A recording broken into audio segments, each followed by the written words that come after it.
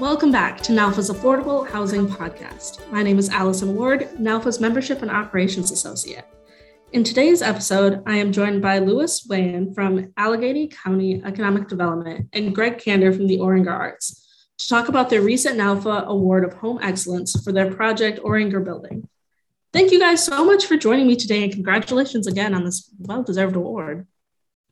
Thank you so much. Thanks for taking an interest in the project and speaking with us today. Yeah, thank you very much, Allison. Absolutely. So let's dive right in. So to start us off, can you kind of lay the groundwork for our listeners and share with us the inspiration behind the project and kind of what motivated its creation? Yes, I'm going to try to make a long story as short as I can, but my wife had passed away in 2012, and so I've sort of been in a second chapter of my life where I'm engaged in an interracial relationship. And so for over the past 6 years, I've been able to see the world through her eyes. And that's what brought me into the Braddock community to get involved in sort of helping get jobs and to help the community grow and to do it in a way without gentrification and caring about the community first and making sure as we grow that the community participates in the growth. So this project was something that I similarly wanted to make sure that, if this project was 95% white, I failed, 95% Black, I failed. But if I got a good mixture of people in this building, able to learn from each other the way I was able to learn from my fiance, then I knew it would be a success. So that was the goal and what inspired me to do the project, to get people living together. That's the best way to break down barriers. Absolutely. I think that really sets a nice groundwork for our conversation today. So, were there any key partnerships developed throughout the course of the project? And if so, can you tell us a little bit about those relationships?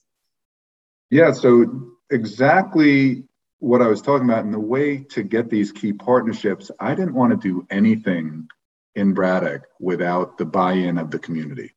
And both the buy-in of Allegheny County, but more importantly, even Braddock Council and the community members themselves. So really didn't want to take one step without, is this something the community would approve of? And a quick example, in the beginning, I wanted to hang a big banner called, Black Artists Matter.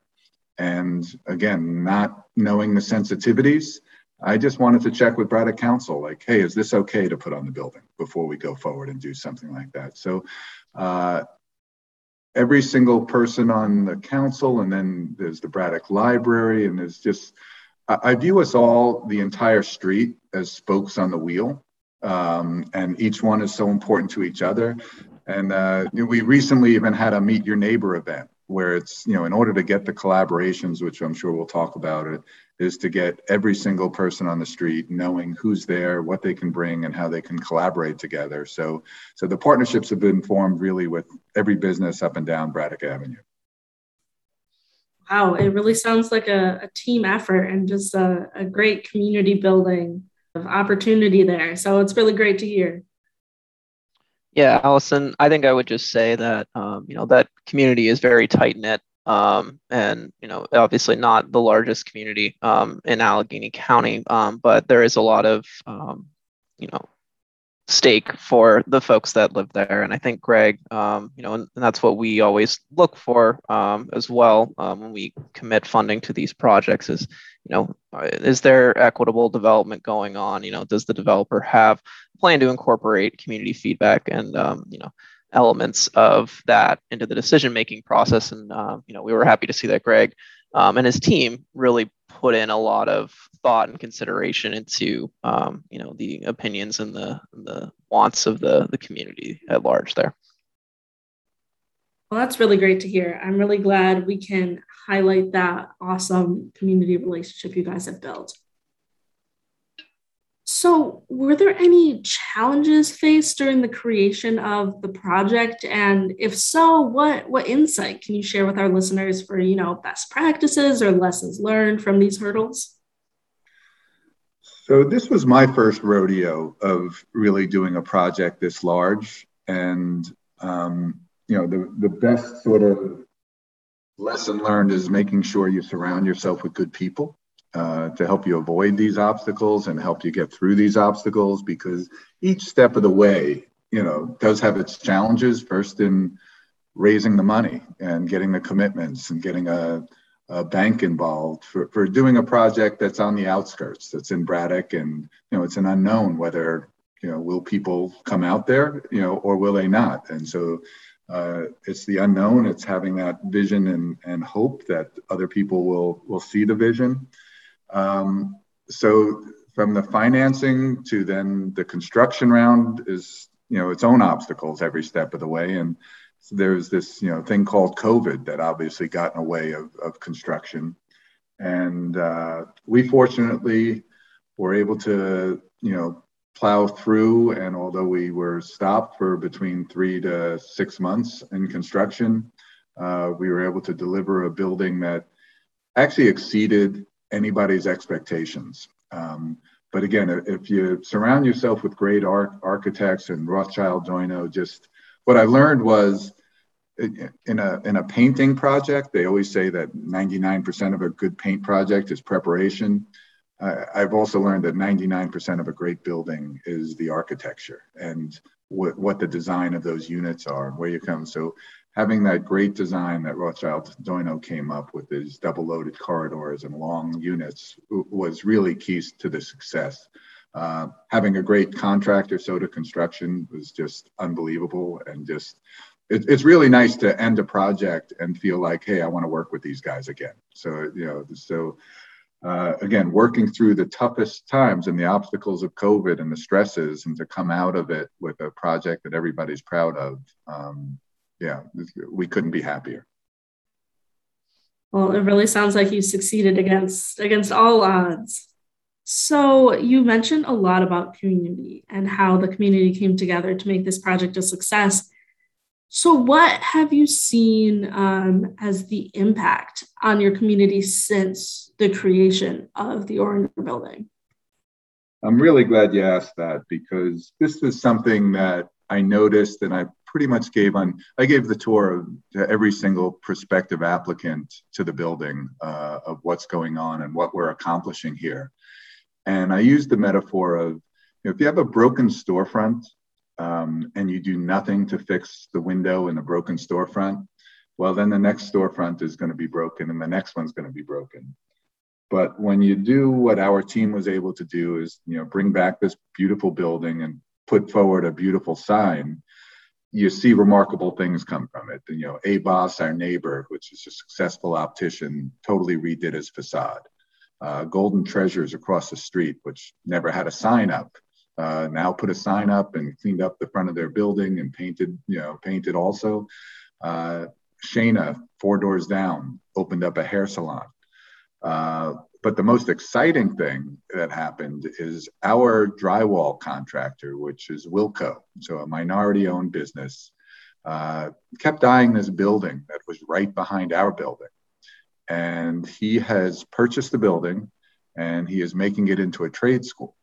And again, because they're so good at what they do, they're going to totally rehabilitate, revamp, and renovate this building, where it's going to be open in October.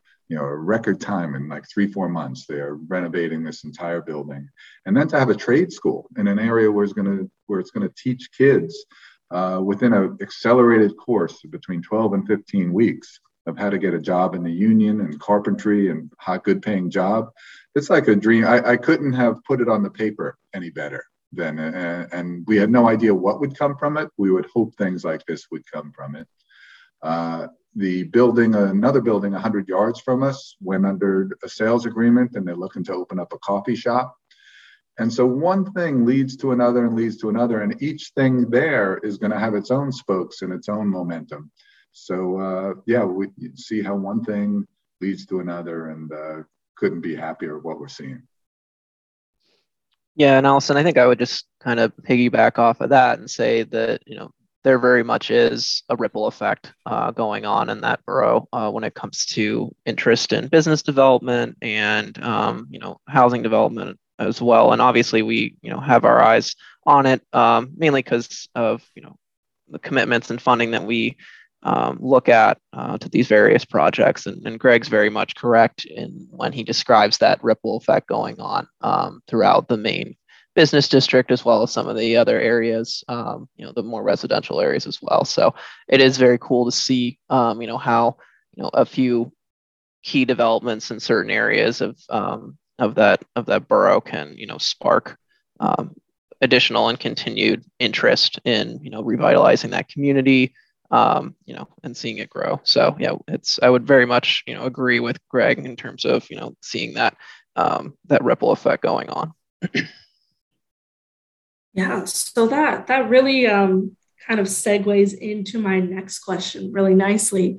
So what is your vision for the future of this project, whether it be the building itself or the community or kind of the domino effect that you're describing?